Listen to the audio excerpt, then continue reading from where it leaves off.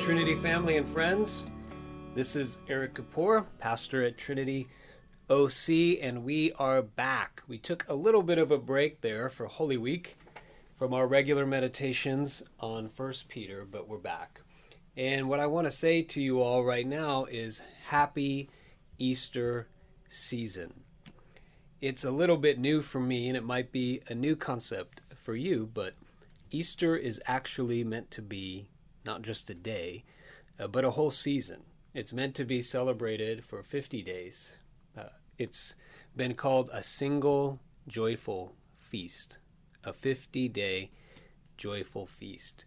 With all that's happening in our lives right now, with COVID-19, all that it's brought into our lives, doesn't that sound good? A 50-day joyful feast, but it sounds almost impossible. Today, for our meditation on 1 Peter, I want to focus on just one verse. And this verse in 1 Peter is really the key to us celebrating a single joyful feast, even in the midst of trials, in the midst of suffering, things going on around us, things going on inside of us, just like Peter's readers were facing. Now, his original readers were dealing with all kinds of griefs and sorrows, and he wrote them this letter in order that they might find hope and joy in the middle of all that they were going through. Let me start by reading verse 13 of chapter 1. It says, "Therefore, with your minds ready for action, be sober-minded, and set your hope completely on the grace to be brought to you at the revelation of Jesus Christ." There's two things I want to share from this text. Verse 13 is a transition text in the letter.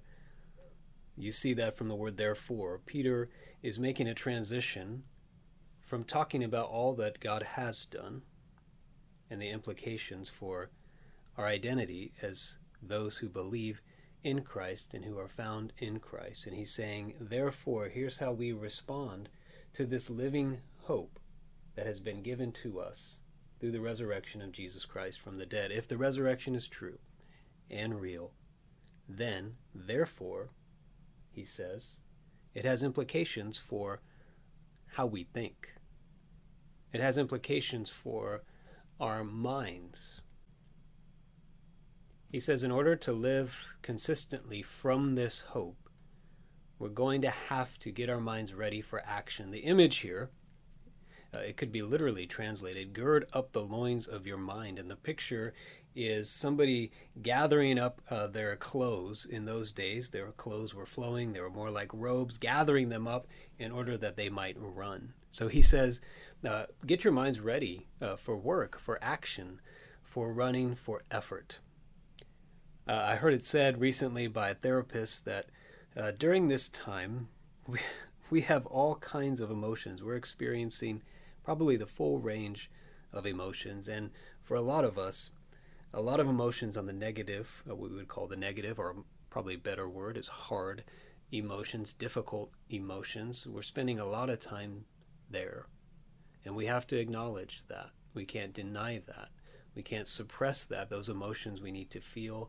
They need to pass through us and be expressed to God and to others.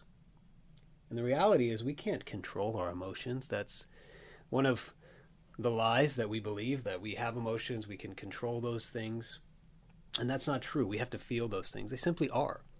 But there is something that we can control. Not our feelings, not our emotions, but our thinking and our thoughts.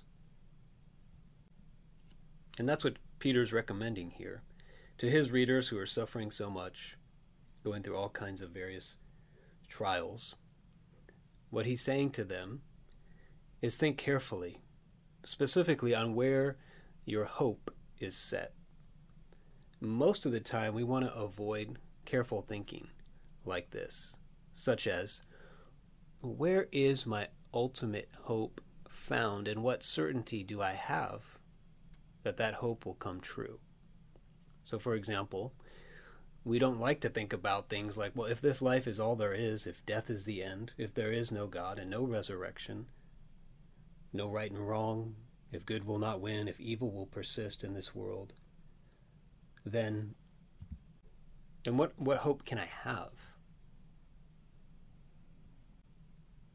Or maybe at a more day-to-day level, we think of different hopes. We hope that our plans will work out. We hope that this relationship will work out. We hope that life will be more comfortable and more easy. We hope that this thing will end soon. We'll be able to go outside. We'll be able to embrace each other and see people. But when we think carefully about those hopes and what they're based in, the more we think carefully about it, the more we realize how uncertain they really are.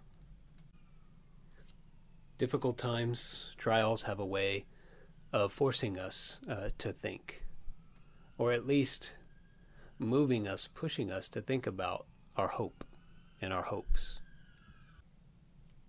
What Peter is saying is let trials, let hardship do this work in your mind. Don't avoid it. This is the way that you see where your hope is really set. And at the second part of this text, he says, set your hope completely on the grace to be brought to you at the revelation of Jesus Christ. And here it is, friends. Here is the application of Easter. Here is the truth of Easter. Now, it doesn't promise us that we'll be in control of all our emotions, but it does give us something to fix our minds on, to make sense of our emotions, from our sorrows, our despair, and our grief, to our longings, to our hope, and to our joys. Peter is saying that because the resurrection is true and real and it happened, then we can fix our hope completely, 100% on it, because it's 100% certain. And this enables us to put all of our other hopes in proper perspective. Some of our hopes that are good, our relational hopes, our career hopes, our aspirations and our dreams, even our day-to-day hopes that we'll have a good day. Some of those things will happen and they'll work out and they'll bring us great happiness. They'll lift our spirits up. And some of those things will not work out and will be downcast and depressed. Peter says that these perishable hopes, these hopes that can be defiled and fade away, the best of them and the best hopes that we have that don't come to fruition, as we move through life with its joys and its sorrows, as we move through this crisis, when our emotions are up and down, he says, you have something fixed for you, reserved for you. You can count on it. You will be raised with Christ, so fix your hope completely on that. And friends, that's the message of the resurrection. The resurrection is true.